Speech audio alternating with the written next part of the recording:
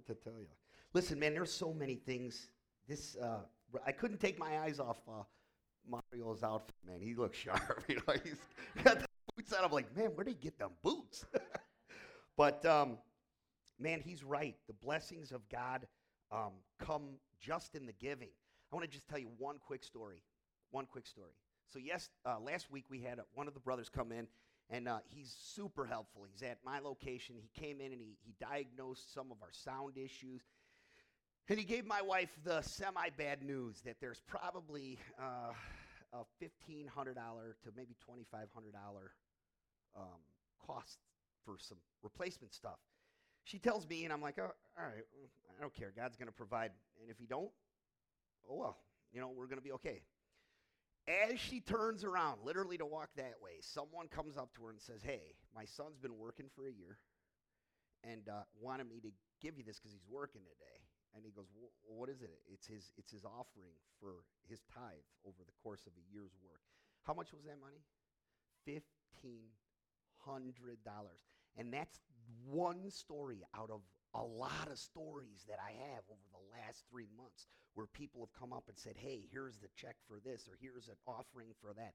God is meeting our needs. You know what Mario said that was absolutely true? He asked so little for us. You know what he really asked for you and me? Just show up. Just show up.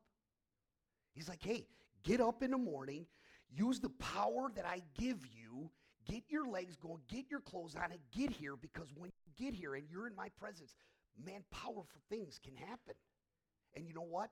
At the end of the day, the one who misses out is the one who doesn't come.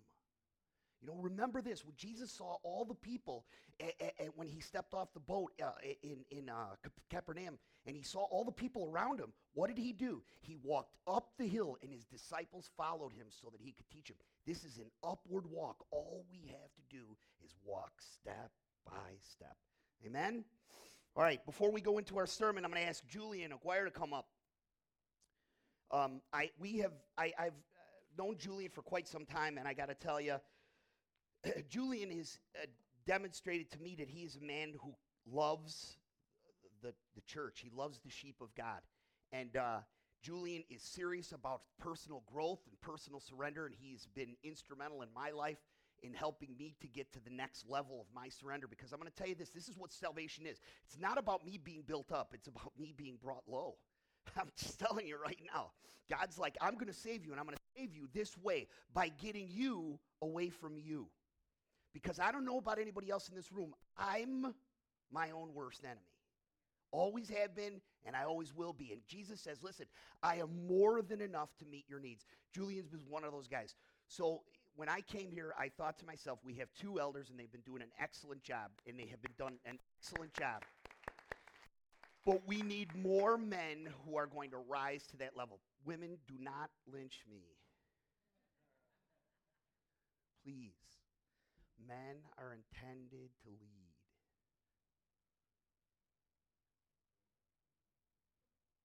Yeah, dun, dun, dun. You know why that's hard to hear?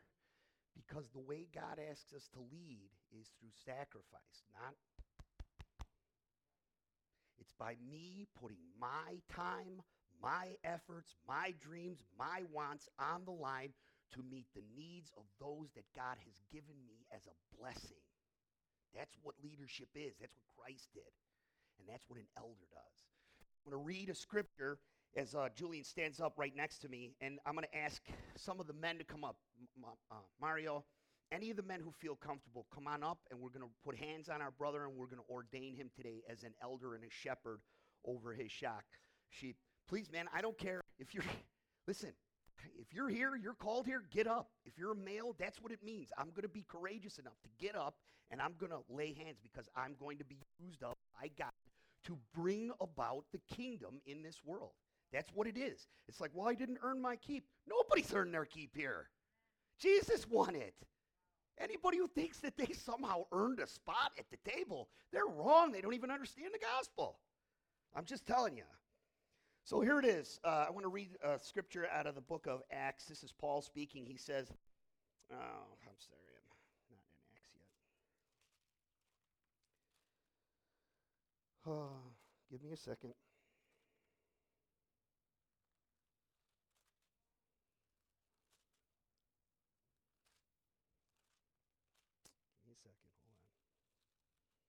had it. I must have lost my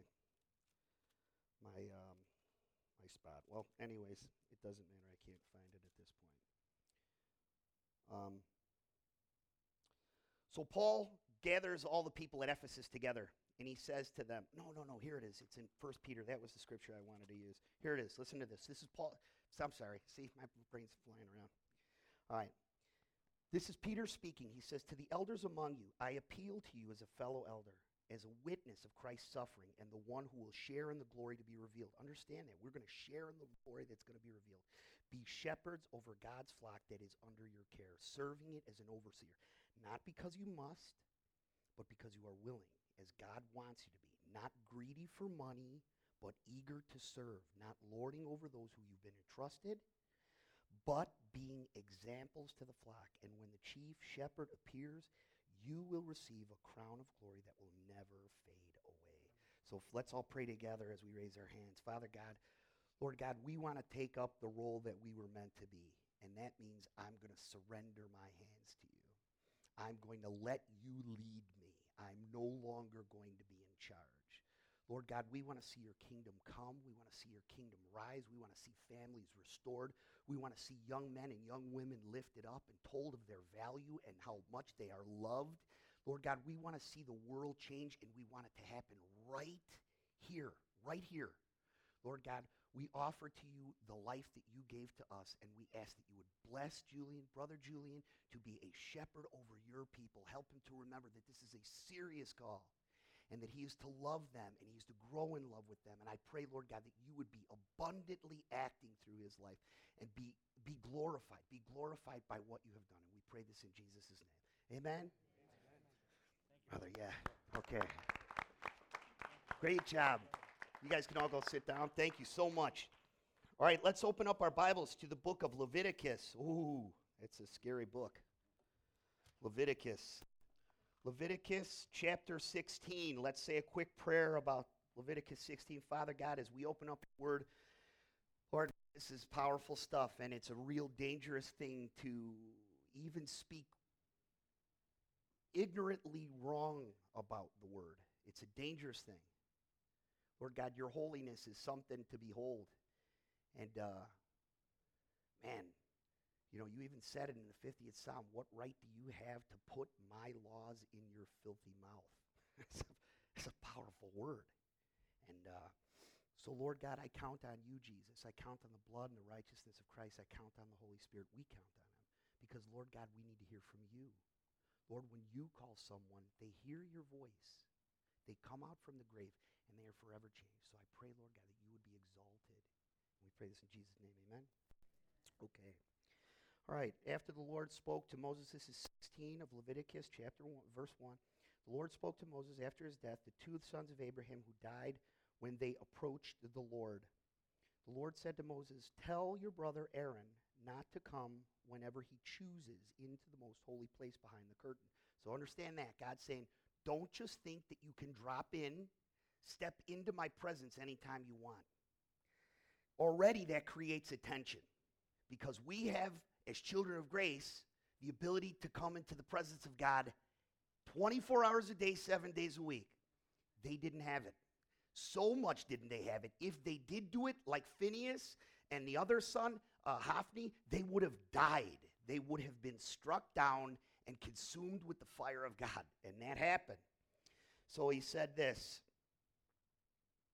place behind the curtain in front of the atonement the cover of the ark, or else he will die. I appear in the cloud over the atonement cover. This is how Aaron is to enter the sanctuary, with a young bull for a sin offering and a ram offering and a burnt offering. He is to put a sacred linen tunic with linen undergarments next to his body. He is to tie the linen sash around him and put on the linen turban. These are sacred garments. He must be bathed himself with water before he puts them on. From the Israelite community, he is to take 2 male goats for a sin offering and a ram offering for the burnt offering. Aaron is to offer the bull for his own sins, offering to make atonement for himself and his household. And he is to take the 2 goats and present them to the Lord at the entrance of the tent of meeting. He is also to cast lot for the 2 goats. Now pay attention to this. One lot was for the Lord, and the other is the scapegoat. Aaron said, bring the goat on whosever lot the Lord's lot falls on, and sacrifice him for the sin offering. But the goat chosen by lot to be the scapegoat then shall be presented alive before the Lord, and to be used for making atonement by sending that goat into the desert as the scapegoat, the one who escapes from the consequence of sin. 2 goats. There's a lamb who dies, and there's a goat. One gets. I'm just going to be very crude. He gets the knife. He dies. And the other one, his hand is placed on him. He's taken to someone else. He's taken out into the wilderness, and then that goat runs out in the desert. That goat lives because the other one died. Wow. Aaron shall bring the bull for his own sin offering and make atonement for himself and his household, and he is to slaughter the bull for his own sins. He is to take a censer full of the burning coals from the altar before the Lord, and 2 handfuls of finely ground fragrance and incense, and make them behind the curtain. He is to put them in incense pot and the fire before the Lord. And the smoke of the incense will conceal the atonement cover. That's where the presence of the Lord is at. It's at the atonement cover. If I could give you a visual image, it is a golden seraphim like this and like this on top of the Ark of God's covenant, where he's at, his covenant with his people. A covenant's different than a contract. Anyone who's a lawyer or has dealt with anything, a contract is me and you in an agreement. You have your agreement and I have my agreement. You have to hold yours and I have to. A covenant's different. A covenant's this. I promise this to you. That's what God is. You can't be in contract with the Lord. You know why? You'd be in big trouble. So we have to be in covenant with him. That means he will make the provision for you. And that's what he's doing. He's making provision. He shall then slaughter the goat for the sin offering of the people, take its blood behind the curtain, and do with it as he did with the bull. He shall sprinkle it on the atonement cover. That means he should splatter it and in front of it. And this will make a way for atonement from the most holy place, because the uncleanness, listen, the uncleanness and rebellion of Israelites in their sins has been placed upon the head of the Lamb. This is like real confusing, right? It really has nothing to do with our everyday life. You're like, wait a minute, what has this got to do with me? I don't understand it. But there's a lot of visual imagery. First, before we go into that, I want to say this, that when we go through this series, I don't want us to just think that we're looking for theophanies. A theophany is where Jesus kind of shows up in a physical form before he becomes incarnate, before he's born of Virgin Mary. Yes, he does come in at periods of time where you see his physical body, but it's more than that.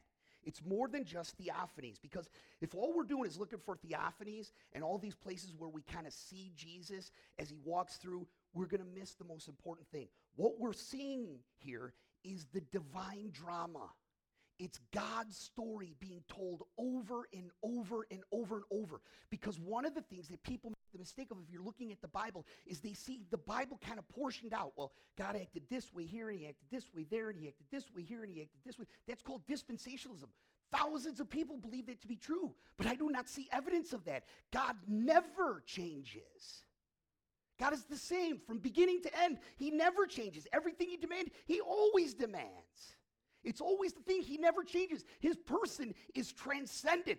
That's the thing that actually, that has the power to change me. That has the power to transform me, his transcendence. When I look at him, but the truth of the matter is, because of his holiness, we're kind of blocked from that transcendency. We're blocked from coming close to him. So I want to go back to this. Jesus has always walked by leading his people. He's always walked with his people, leading his people. He was the one, listen to all these ways. He was the one who took the rib out of Adam's side and joined Eve to her husband. It was Jesus who was the physical matchmaker of husband and wife. I want you to understand it. When you see in the book of Genesis chapter 3, he's standing between Adam and Eve, and he's like, I have made you for each other so you could be a more complete reflection of me. See, if we understand the Bible, we'll understand every aspect of our life. Unfortunately, for the last maybe 50 years, we've made the mistake of thinking, well, I'm supposed to get married for this other person to make my life happy. God's like, good luck. Get married for about 2 years and see if it works. Because it doesn't work. We let each other down. We're both incomplete. We're both imperfect. We both fail at points.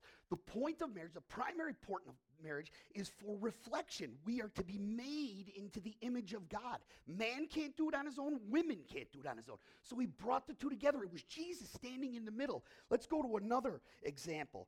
It was Jesus who walked through the cool of the day in the garden. It was him who searched for Adam and Eve when they were hiding in fear and shame.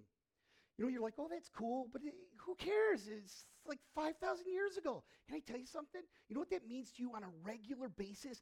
You can call out to him every minute of every day. And when you don't call out to him, because you know and I know you don't call out to him thousands of times more than he calls out to you, he seeks you out. Why do you think Mario understood when that car blew by him in a red light? It was God chasing him. It was God after him. Why? Because he is mindful we are made of dust. Man, he is a good God, and he is faithful to his people. It was Jesus who made the first sacrifice. He was always the high priest of his people. He was the one who provided a garment and a covering from Adam and Eve so that they could cover their nakedness. It's another word. Do you know what that means? It's not just physical nakedness. Yes, they were physically naked, but it was more than that. Man, they were overcome with inferiority. They saw themselves. They saw the other person. They're like, I'm exposed. You know what? There's thousands of Christians who still run away at the idea of being exposed. You will never be transformed unless you are exposed by God. You must be exposed to him. You come before him naked and exposed. Your eyes can't even really look. But that thing that we fear most of, because we feel that God's going to go, look at those inconsistencies. Look at those flaws. He says, I will cover them and see them no more. This has always been the case. It has never, ever changed. It was Jesus who was foreshadowed last week by the Passover lamb. Listen, here's evidence. Matthew chapter 26, verse 17 through 30. While Jesus was still eating with his disciples, he took the bread, he broke it, he gave it to them. He said, eat this, all of it, for this is my body. It has been given for you. Take this. Every time you eat it, remember that it was done for you. This is me, right? Then he offered to them to drink. He said, drink from it, all of you, for this is the blood of the new covenant, which has been poured out for many for the forgiveness of sins. Was it a new covenant? Not really, in the sense that we understand new. He's saying, I make my covenant with my people new every day. I constantly cover you. I constantly pray for you. I constantly shelter you. That's exactly what he's saying. It's an everyday, 24-hour-a-day deal for the Lord Jesus Christ. He is always shepherding us, always watching us, always providing for us. Is he always dying a death for us? No. He died once for all. But his offering, his life was so perfect that it is able to cleanse us at every moment of our day, at our deepest moment. And I want people to get that. And I'm going to tell you why it's important that we get that. I remember one time I was at a pastor's meeting. I don't want to talk too long, but that's too late already. I was at a pastor's meeting. There was a pastor there. I really liked the guy. He don't like me so much. I don't care. A lot of people don't like me. And he's educated, so I listened to him. And he said to me, he goes, hey, listen. He goes, I tell all the people all the time, the Bible was written a whole lot longer than the book of Romans. And I thought about it for a while. And I was like, okay, it sounds logical. It sounds fair. But then as I was reading the book of Romans again, I realized that it wasn't until the book of the Romans and understanding it by the power of the Holy Spirit, I could even understand the Old Testament. Does that make sense? The epistles of Paul, John, Peter, James, nobody, apart from them, you can't look back and make any sense of what you're reading. You would have no idea. It would all be there plain to see, but there would be a veil that would obscure your view, because ultimately God's holiness cannot allow sinful man to get close. It's only through the Holy Spirit. It's only through that. It's like a prescription eyeglass. When you believe in Jesus Christ, when you have put your faith in the Lamb, everything, and I mean everything, changes for you. That's what it means when it says you are a new creation in Christ. Even your eyes work differently. Let me give you 4 examples. So now, because of the truth of who Jesus is and what he's done in his eternal sacrifice made on our behalf, the presence of God is a treasure. In the Old Testament, when God showed up, people ran for the hills.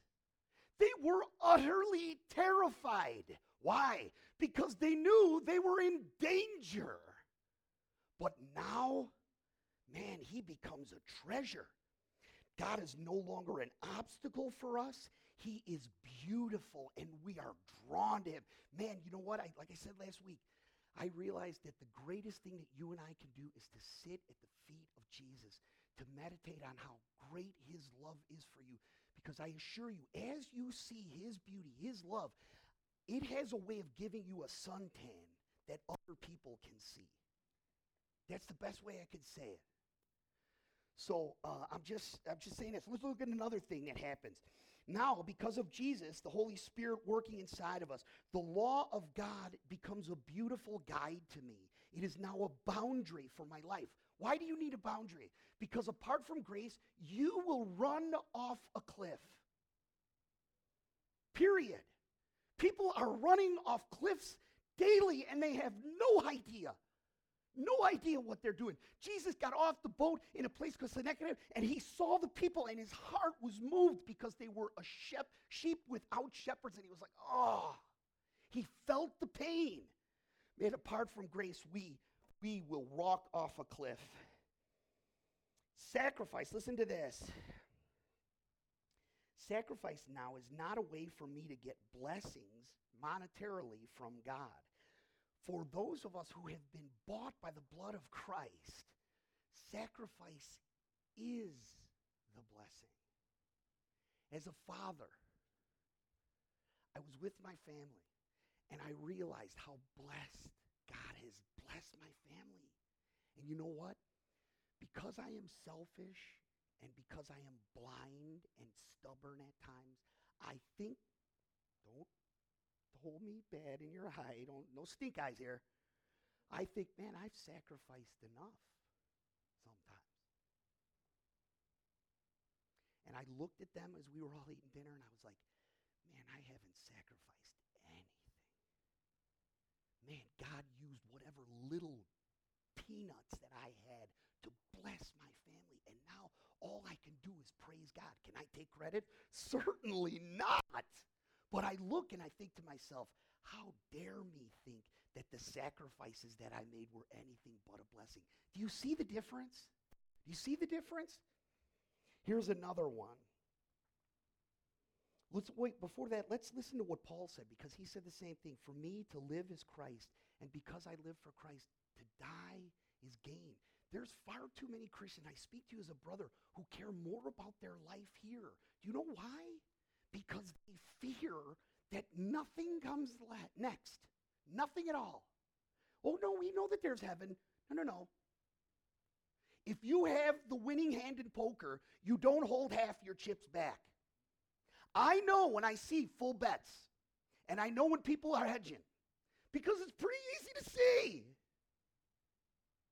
Jesus gave us the winning hand. Nobody can beat us. At the end, you'll throw them down. I don't care if they got 4 aces, 4 kings. I don't care, full house flush. You got the royal flush, the highest of all, because it's his hand. That's the difference. And here's the last one. Death now, because of Christ, because of the atonement, isn't a sad part of life, something to be feared and avoided at all costs. Death now becomes our door that I take to be completely united with my soulmate. You know what? Can I tell you something? That's another lie that's been perpetrated for the last 25 or 30 years. That's a really very new concept. Well, if I just find my soulmate, it's my soulmate. You know, I know that there's that person out there that's just going to make my life so complete. They're right. But the soulmate of all human beings is Jesus Christ. You were made by him for him. And until you find him or listen to his voice, I assure you, you will grope around like a blind person until you find him. You'll go, oh, this is it. Oh, no, that ain't it. Wait, this is it. Wait, where did it go? Wait, here. You know, you laugh because you know you've done it.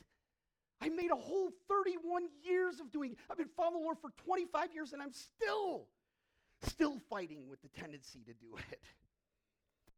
See, everything changes when you understand the atonement. Let's look at Jesus in the atonement in the book of Leviticus. But for us to do that, we've got to remember where we end off in Exodus. Okay, here's where the rubber meets the road. The adversary, which means Satan, because Satan is not his name, it's his title. That means I lie about everything. That's what his name means. This means I lie. Hey, you're the one who lies about everything. Don't say that to him. We're told not to talk to the devil. So the adversary at the book of Exodus seems to have God between a rock and a hard place. Let me explain the dilemma. God's holiness, now this is I'm just going to say it because I have to say it. If I love you, I have to tell you the truth. His holiness demands that his purposes and expectation for the gift of life must be met. And if anyone rebels against or usurps his authority and his rule, he must be held to account. That's what the holiness of God demands. And Satan knew it. Problem is, what we see in the Romans road, for all have sinned and fallen short of the glory of God. That means the intents and purposes of life have been hijacked. We always think, well, sin is me cursing, stealing, using drugs, having immoral life. No, those are the symptoms. Those are the pimples of sin. Sin is me wanting to do life with God in a box or not at all. Listen, God, I'll give you a place, but it's going to be up there. I'll invite you in when I want. Or, listen, man, I'm going to put you in the church building and I'm going to kind of do my own thing. That's where everything grows out of. You know, the funny thing is, we who know the truth have been bought by the blood of the Lamb. We know this to be true. And guess what? We still struggle against it. Who struggles against it in your life? Be open. Be honest. Be honest. Be vulnerable before the Lord. Because those who are vulnerable are covered. No vulnerability, you're still kind of holding back. God's like, okay, I'll wait until you're ready to give up. All right, so the adversary has gotten him in a place. Here's the issue. So God must hold us to account, but God clearly loves the man that he created. So the question becomes, how can God love a people who he is at war with? You're like, well, wait a minute, my God is a God of love. Yes, he is a God of love. He is love. But I assure you, apart from grace, he must hold you to account. See, I cannot be converted to the love of God until I am aware that I am a rebel. And you know what else I've learned? I used to use threats when I preached. You know what I learned? I thought about my own life. You couldn't have threatened me with going to jail when it didn't matter. You couldn't have threatened me with dying. I was like, bring it. Who cares? I didn't care. I ran through the streets. I loved it. Sin wasn't something I fell into on accident. I chose it. And you know what? No rebel is ever afraid of judgment. But it's until you see the beauty of God, when your eyes are open to how much his love truly means, then you think to yourself, by God's grace, what the heck have I been doing my whole life? It's a change that can't be understood, really. Satan thinks that he, in his wisdom, has stopped God's plan. So this is how it all changes. God has chosen an epicenter people for his love to be poured out. It was Israel, but it wasn't just Israel. It was his elect, his chosen from before time. Paul lets us know in Romans 8, 9, and 10, not everybody who was born to Jewish parents were the elect. He says, of the two I say this, I will have compassion on whom I have compassion, and I will show mercy on whom I show mercy. For I have in the womb loved Jacob, but I hated Esau. Well, that's not fair, God. To which he says, what do you know about fairness? You're biased at best. Talk to me, lecture me on what's right and wrong. Boy, that's the epitome of pride right there. So God is telling us that he is an epicenter people. Who are those epicenter people today? You, me. We are the epicenter people, the focal point for his love to be poured out. Why did God want to pour his love out on his people? Because his love is intended to beautify the lives of his children. And then it is meant to overflow the borders of our life to everyone who is close to them.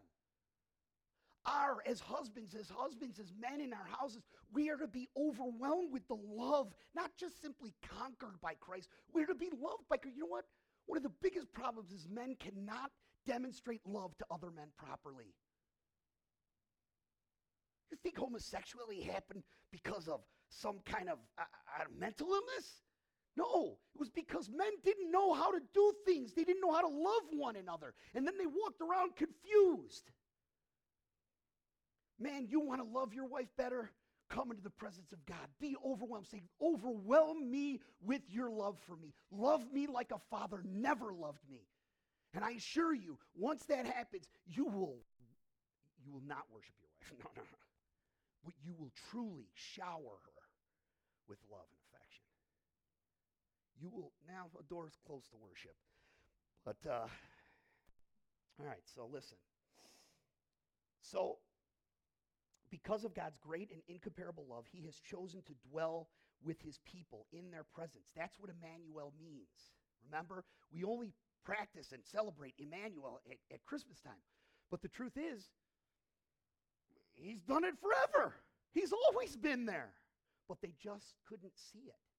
They ran from it instead of running to it. Why? Because they did not know grace. They did not know grace. And God was teaching them. So anyways, he chooses to live with his people. He chooses to live with them in their camp, which means he chooses to live with them in their homes. Sounds great, but the problem is man's rebellious and skewed heart can provoke a potentially dangerous environment for the children of Jacob.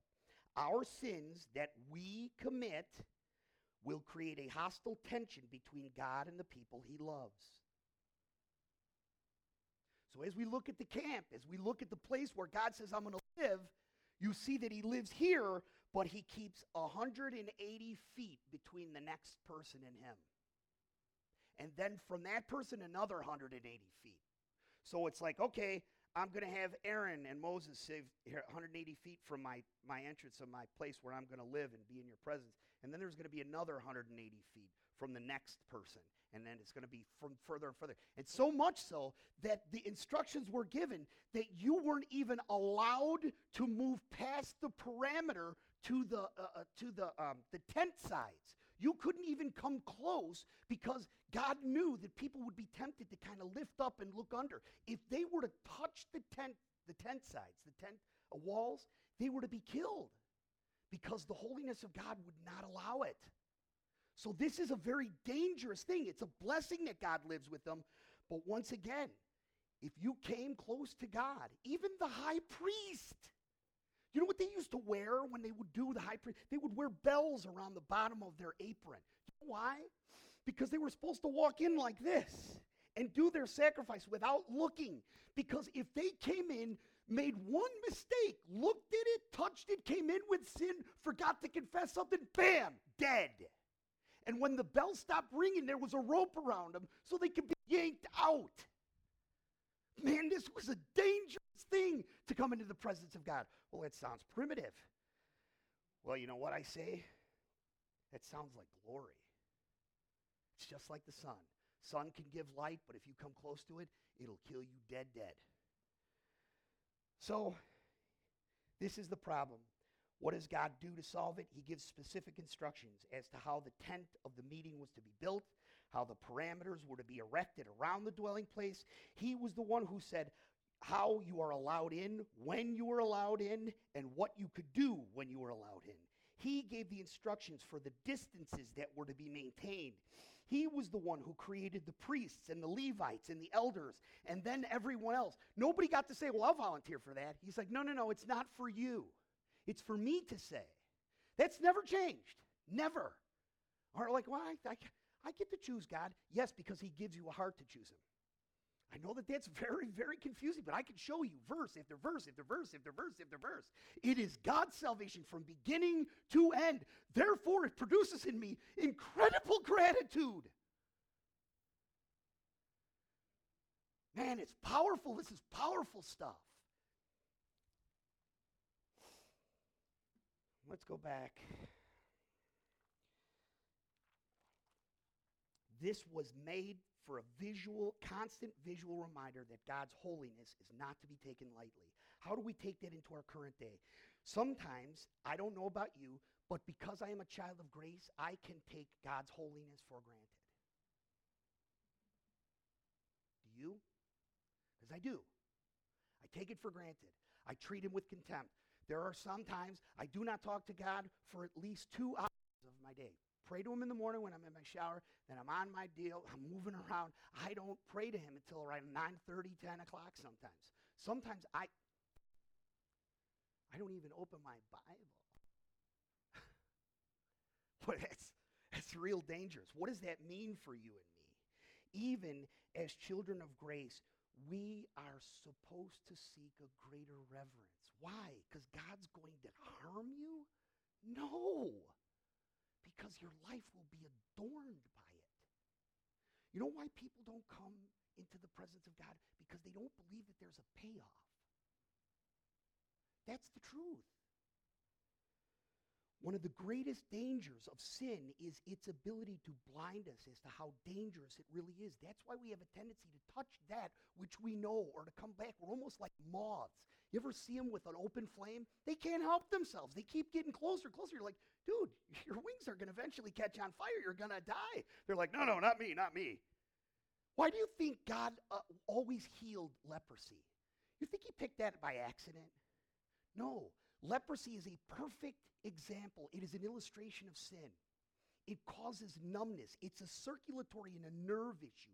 So eventually, you don't even realize it's happening until eventually you get sores on you and body parts start falling off. That's what God's talking about with sin. That's what he's saying. Cut your eye out before it takes over. Cut your hand off before it consumes you and you're thrown into Gehenna. Was he talking about hell? No, he was talking about the city dump. Man, I'm telling you, man, there's powerful truths about the gospel, powerful truths about God. So what does God do? God points toward the future. What is the future? At-One-Ment. Atonement is 3 words. At one. The two separated by God's holiness can't make the chasm. God can't come close to you, can't come close to him. And he says, I have made a way. Satan, in all his devising and all his schemes and everything that he thought he could do, he was probably like, I did it. He never did it because God always had a plan. And God always chose a way for his people. We're going to find out that nobody was saved apart from grace. Everyone was saved by Christ's work. So what did he do? He saved us by an edict. That's a fancy way of God saying, I'm God and I can do what I want to do. And how did he do it? Through a term called vicarious substitution. I know that that's like, you can't talk about those things. They're too theological and doctrinal. People won't listen to them. I'm telling you, if you understand this, you will be amazed. That's the difference between us and Roman Catholicism. Ready to listen to this? They believe they're saved by grace, but they do not believe in vicarious substitution. You know what that means? That means my sin has been placed on the head of the lamb.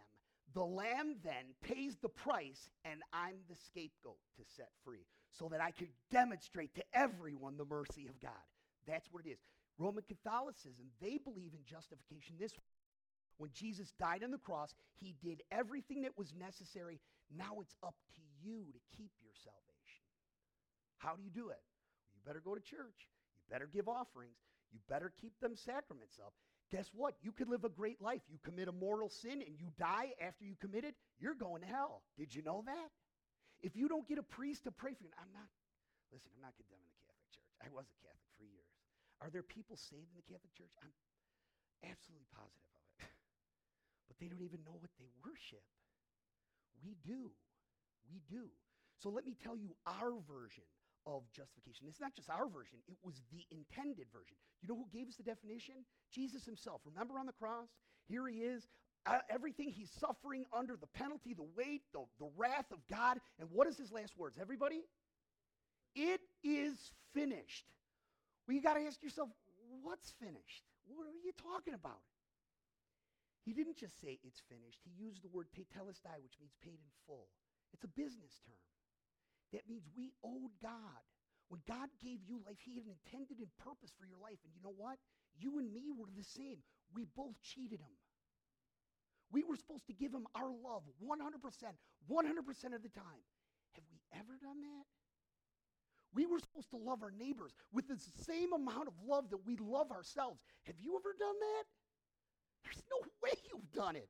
Maybe you've tried it. I've tried it. We get close to it. Have we ever given him his purpose? Have we ever given him what is due? No, it's an impossibility. So when Jesus died, he said, everything you were owed, I have given you. And what happened so powerful that cosmos shattered in two. Man, that was powerful. Everyone who rose up against Jesus Christ, when that earthquake hit, they knew they had messed up. Satan thought, man, I won. And then the rumbling happened, and they headed for the hills. Oh no, we only did what he wanted again. Man, God is good. Can I get a round of applause for the Lord? On the cross, Jesus won back the honor of his Father. For him to love me is an insult. If you were a counselor or an angel, for him to love you, Julian, as much as I love you, they would go, what are you doing? Don't you understand? Others will look and they'll go, he takes advantage of you. God was insulted by loving us. You're like, no, not me. Yeah, you. And until you understand that, your response to him will only be limited. I know why people pull back. I know why they give limited responses. Because they don't know the gospel. I'm going to preach the gospel because I know it's the power of transformation. After Jesus rose from the dead, then what did he do? He presented himself to his Father. His Father was then full of pride and full of love. He asked, what will you have as your prize, son? You won back my honor, just as you were intended to do. You know what Jesus did? He said, take my righteousness and give it to your chosen. See, vicarious substitution goes beyond just my sins being placed on Jesus' shoulders and him dying. When he rose from the dead, he said, take my perfect life and give it to you. And you, and you, and you. So when we stand before Christ, we're not only sinners, we're perfect. Jesus is in front of his Father because he has clothed us. Man, that's a powerful truth. Why should I come to church? Because you're a sinner and you're going to pay the price. Who are you to judge me? I'm not judging you. I'm a sinner too. Come in, Jesus will cover you. Man, I don't think I can do it. Sure, you can't do it. He'll make it happen. That's our message we bring to the world. That's the message we bring to the world. Well, I don't got my life right. Who cares? God's going to get your life right. You're going to surrender one step at a time, and if you don't, he'll make you. Can I get an amen on that? Jesus said, I want my righteousness to be given to the ones you've chosen. So atonement is our sins having been washed away, and now we stand clothed in the righteousness of Christ. This is where we end. Yom Kippur, which is the Day of Atonement, is a gift to God's children that pointed to the day that God would remove the burden of sin completely and perfectly. Every year every day you were to bring a sacrifice. Why? Because he wanted you to be aware that you sin, we sin, I sin on regular occasions, thoughts, words, and deeds. Did he do that to keep rubbing our face in our mess?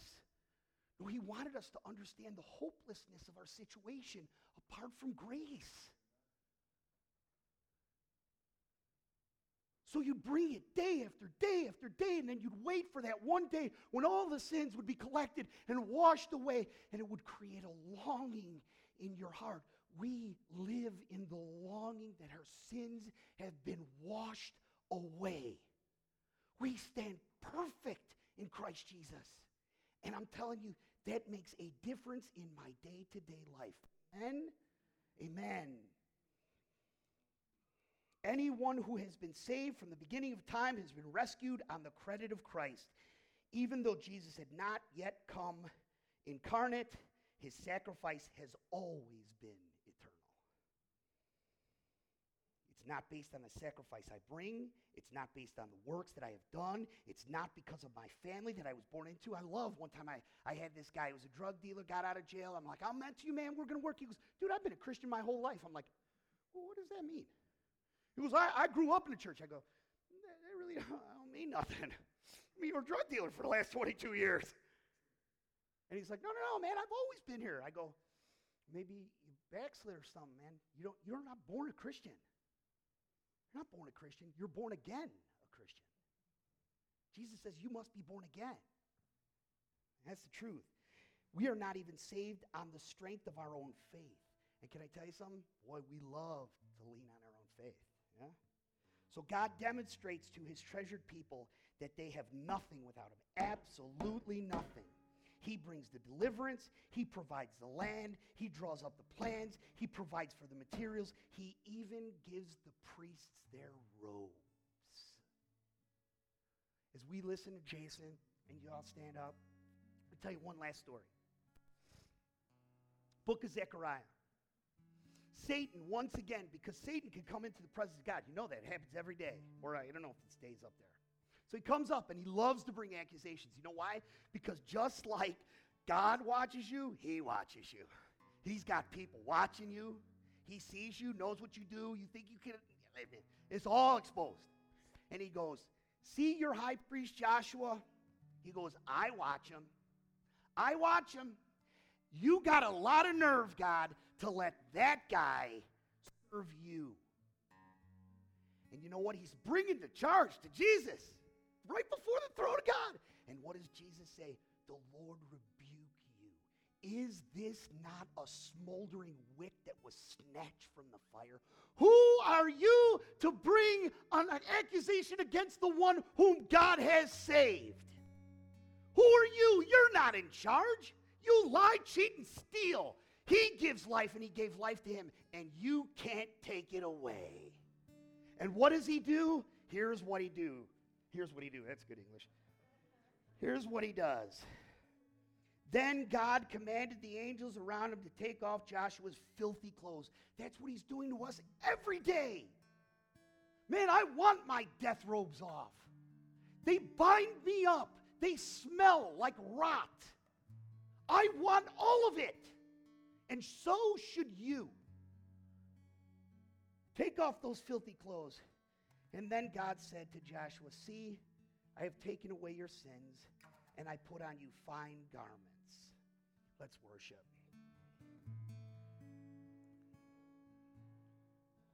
To the cross I look, and to the cross I cling. Suffering it shall drink, of its work I do sing.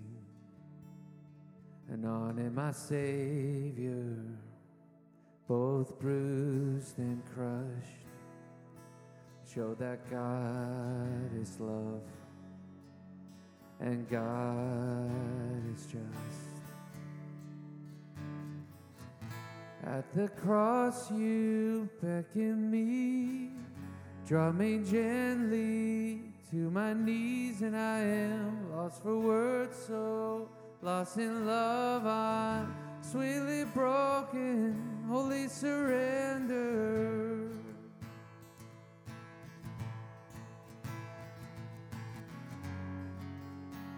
Yes, Lord.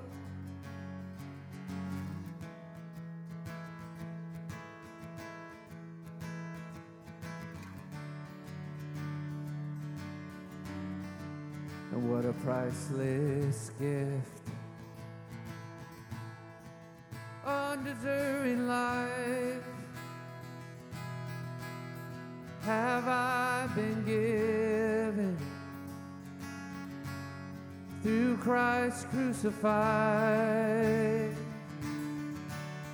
You called me out of death. You called me into life. I was under your wrath. Now through the cross I'm reconciled. Oh, at the cross you beckon me, draw me gently to my knees, and I am lost for words, so lost in love. I'm sweetly broken, wholly surrendered. And all of the cross I must confess.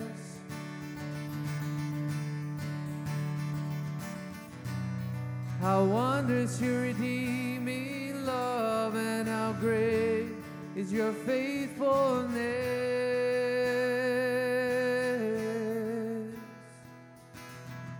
Is at the cross you beckon me, draw me gently to my knees, and I am lost in words, so lost in love. I'm sweetly broken, wholly surrendered.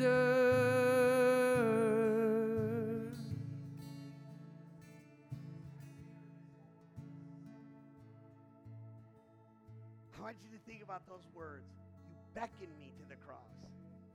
Man, how many times have you had to go to someone that you were counting on and you felt that you were a burden to come and ask for them? I remember when my kids were doing something, I'd be at a project, and my kids would come, Dad, I'd go, wait, I'm busy. Stop. Man, he's beckoning you. You know what that means? He's like, come to me. Put that down. Come to me. For what? Just to sit on my lap. Let me love you. Let me love you. I know that sounds too good to be true, but that's the gospel. It's too good to be true. Are you holding back? You know, every day is an opportunity, but I got to be honest, there comes a day when the opportunities stop. He's coming back. I don't know when. Have you been baptized? Have you gone through the Blue Book? Why are you waiting? Come to me today. I'll put you, women with women, men with men. Here, what do we do now? Simple. Make every effort to add. How do I do that? Take one step in front of the other. That's it. In 3 weeks, there's going to be a men's group. You want to be a part of that men's group? Talk to Hugo, talk to Mario, talk to Julian. If you want to be a part of the women's group, talk to Liz, talk to Grace, talk to Hugo's wife, talk to, man, I'm telling you, you're going to be beautified by it. It's going to pay off. Let's pray together. Let's hold hands because we are united, one church. God is driving us. God is covering us. He is holding us. He's uniting us. He has wrapped his arms around us, and he's leading us into his victory. We are walking not to victory, but from it, man. God's going to do mighty things here. He's opening up a ground level opportunity, and only those who stick around are going to be a part of it. I'm telling you, in 5 years, we're going to look back and we're going to go, oh my gosh, I was part of something that I can't believe happened. I know it. Absolutely. I know it in my heart. Let's pray. Father God, we are awed. Lord, we confess, we don't treasure your presence the way we should. Holiness to us is a tricky thing, Lord God. It doesn't make us want to come close. It makes us want to run away. But Lord God, can I say, it's because of your cross, because of your love, because of your life. Jesus, it's because you came, lived, you sacrificed, you speak, you seek after us. Man, we could trust you. We could come into that holiness. God can inspect us. He can wash away those things. He can heal those imperfections and impurities. Lord God, we love you. We want to ask you that you would have all your way with us. Ask that you would be the Lord of our house, that you would baptize us afresh with new love for our wives, new love for our husbands, new love for our children, new love for brothers to sisters and sisters to brothers, Lord. May there be beautiful harmony in the home, Lord God. May there be abundant forgiveness because, Lord God, you have forgiven us so greatly. How can we not give it to others? Lord God, I pray that you would heal our broken hearts, Lord God, that you would be the balm, that when we confess our pain to you, you would share your pain with us, and we could have a camaraderie, like people who are in battle together. Lord God, we love you, but it's nothing compared to how much you love us. So I ask you, Father, that you would have your way, that you would call the dead from their graves and make this the epicenter home for your focused love. And we pray this all with one voice, and the saints said, amen. And the saints said, there we go.